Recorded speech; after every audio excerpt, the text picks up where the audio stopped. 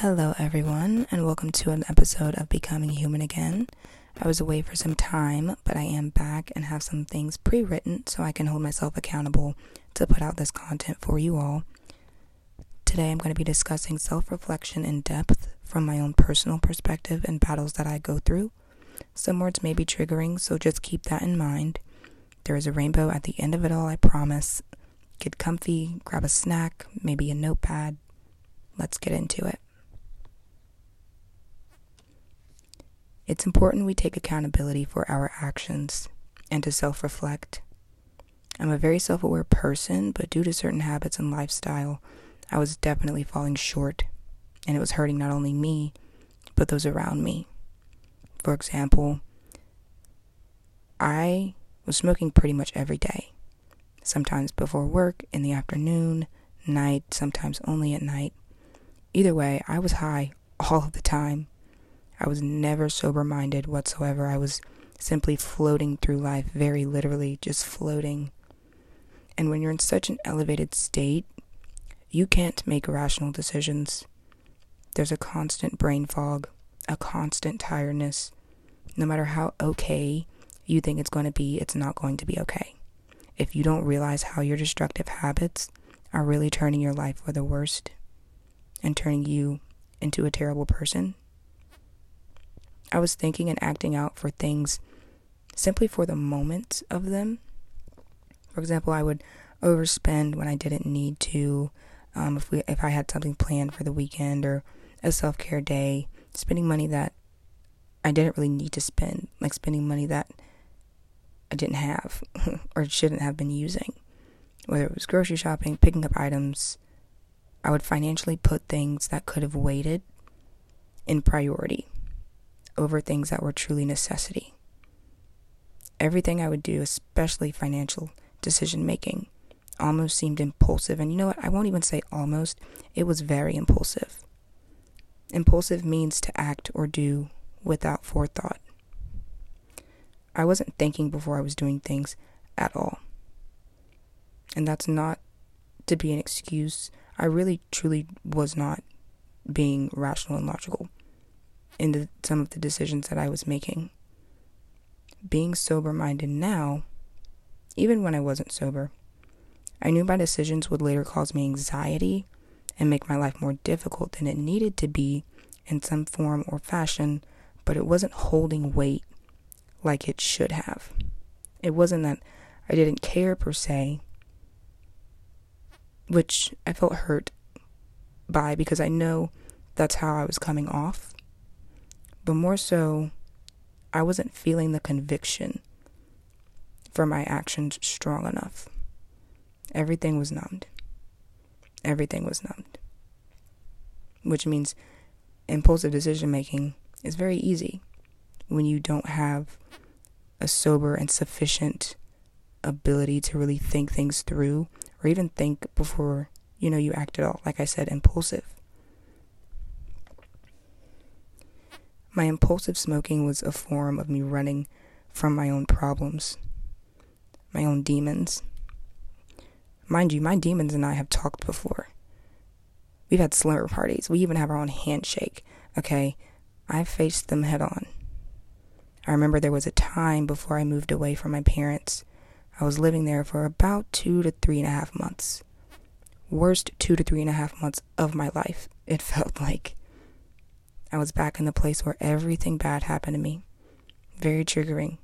Same house, same neighborhood, same bedroom, same tiny hallway. During this time, I would only come out of my bedroom to eat dinner, use the bathroom or shower, which pretty much was how my life was here all the time, even through middle school, high school, and then of course before I left to college, I stayed in my room. I'd go to school, go to track practice, come home, stay in my room because my room was safe. Staying in my room those 2 to 3.5 months that I was here before I moved away. Just reliving my past and dissecting it piece by piece. Dissecting my behaviors, my actions, my life.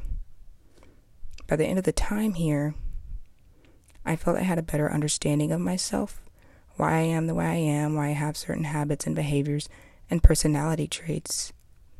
But here's the thing, you guys. You can understand yourself to the ends of the earth. You can know yourself front and back. But if you don't actually do the work to change everything quote unquote bad about you, nothing in your life will truly change. I faced my demons, yes, but I kept letting them win.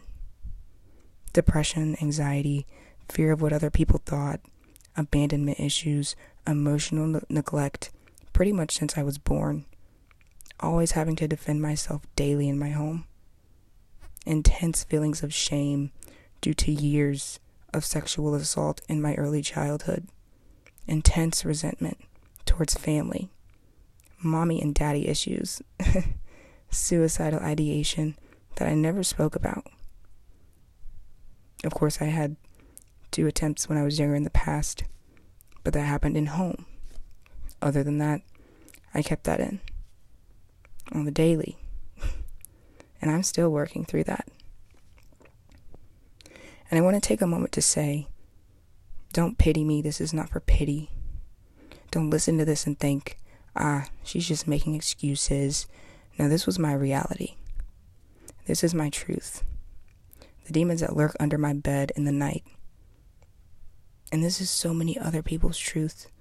You guys, could be yours, or a friend of yours, or a family member. All of those things I was trying to numb for years. This is probably the first real tea break I've had in over 5 years from smoking every day. If I can ask one thing of you while you're listening today, it's to check on the friend who seems like they are the happiest, like they have it all figured out, like nothing is ever wrong with them. Check on them, not out of pity, out of genuine love and concern. If they keep saying they're fine, give it time, still check in, even if they won't give in and tell you what's wrong, because I promise you, your continuous efforts are at least going to show them that someone cares, that you care. And that effort just might make them come around when you're about to give up on them. Don't. Of course, be mindful. There are people who aren't ready to change. There are people who aren't ready to hear about themselves.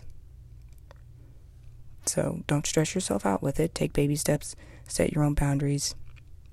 Be gentle.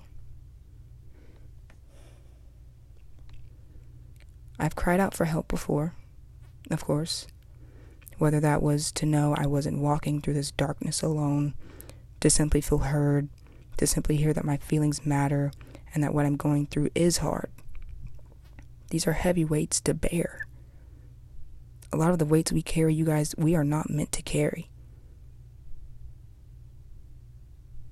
But we've intertwined ourselves with our traumas, with everything bad that has happened to us, because those things mold us into how we are today in some form or fashion. When I have reached out, or tried to tell someone about what I was going through, I've been told to, get over it. Or, what do you have to be depressed about? Or what do you have to feel this way about? You have a roof over your head. I know you guys have heard this before, probably too. Food in your stomach, clothes on your back. I've been told that everyone goes through these things. And yes, you know what? Everyone does go through similar battles, but that doesn't mean it isn't killing them from the inside out just because they're able to work a job, have friends, have somewhat of a social life, still laugh, still smile and cut up, or even speak well in public. I saw an interview recently on TikTok with an NBA player. I don't remember the name, but he said that he doesn't hang out with his friends anymore on the team, or really anyone for that matter, because none of them really care about what he's going through. He battles suicidal ideation. He discussed that during the interview, and You could tell he was clearly not doing well. He was clearly battling some things mentally. This is an NBA player who performs well on the court, gets paid millions of dollars, is looked up to, goes to press conferences, shows up to practice every day, has an entire team behind him.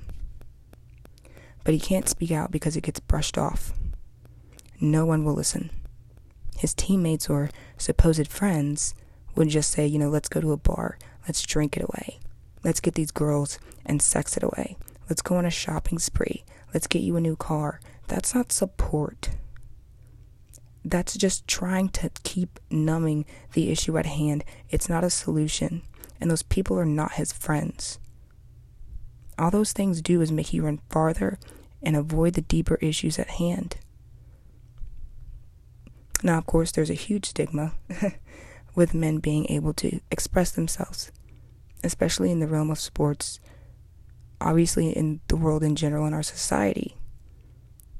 But if you are an athlete or have been an athlete, you know that, especially being a man in athletics, showing emotion or, saying that you feel some type of way, you're sad or you're depressed, whatever, it's like, come on, like, you're going to be okay, like, be a man, whatever. Obviously, that doesn't relieve any of the burden they're feeling inside either. For someone to say, quote unquote, everyone goes through this, meaning, variations of products of trauma, and to leave the discussion at that, not only one, does it dismiss what they're feeling and going through, but two, it just lets them know your empathy and compassion levels are low to non-existent, which immediately tells them that they are not safe disclosing anything emotionally to them. It tells them that what they're going through doesn't deserve to be heard, that they should just push it down even more, that they should just keep numbing even more, because clearly they can't bear all this weight all alone. But even more so, no one supposedly close to them really genuinely cares. So what are they going to do? What are they supposed to do? It tells them that you either don't have the mental capacity for it, which should be prefaced by the person you are releasing this to in a perfect world, or the emotional intelligence to simply truly listen from a place that is non-judgmental and from a clear mind. Most times people that respond in such a manner usually can't face whatever demons they have either. So their only solution is the only solution they have is to numb. That's what they do. So that's what they're going to give you. Numbing your feelings is dangerous. Whether it be turning to sex, constantly rushing to new relationships to get that very temporary ego boost, putting yourself around low vibrational people who do nothing but get high, who party every day, scrolling on your phone for hours at a time, indulging in porn for constant quick dopamine hits. The list can go on, you guys. You need to feel whatever it is that you're feeling. You need to work through whatever it is that keeps popping up in the back of your mind every day that is keeping you stuck. No matter how scary and dark the valley will be, no matter how deep in the dark valley that you are, there is an uphill climb. And once you make it up that hill, there is a beautiful, clear blue sky full of vibrant colors waiting to greet you with an overwhelm of victory and self-accomplishment, self-completion, wholeness. There are no more voids to fill because you trudged through them on your hands and knees with a possible broken back and filled them with your own accountability and true change. I'm still on this journey. But the first step of this journey is to take accountability for the decisions I have made, sober or not. And let me tell you, it's gonna hurt when you truly look at yourself in the mirror. When I truly looked at myself for what I was, what I did, what I was doing to others, to myself, my pride was crushed. But guess what? Your pride's going to be crushed. It needs to be. Your ego will become so small, you won't feel human It needed to shrink. Your willingness to be oblivious to the destruction you are causing yourself will leave. It had to. When you genuinely look at who you have been and who you are. But what happens in this process, when all of the barriers are dropped, you have to let go of all of the heavy shackles around your feet that have kept you in bondage, and now you have room to move your feet in the right direction, to create a brand new path, a new life to live, a righteous life, a wealthy, healthy, and joyous life. When I realized or felt I had no one else to turn to, I began to make my way back to God. He and I have had something special ever since I was a child. I knew he was real. Before my mom even introduced me to church or religion, I just knew. But I let the demons that life can conjure win. And now looking back, they had to win, or else I wouldn't be able to speak on this podcast today, to not only warn others, but to tell you that you are capable.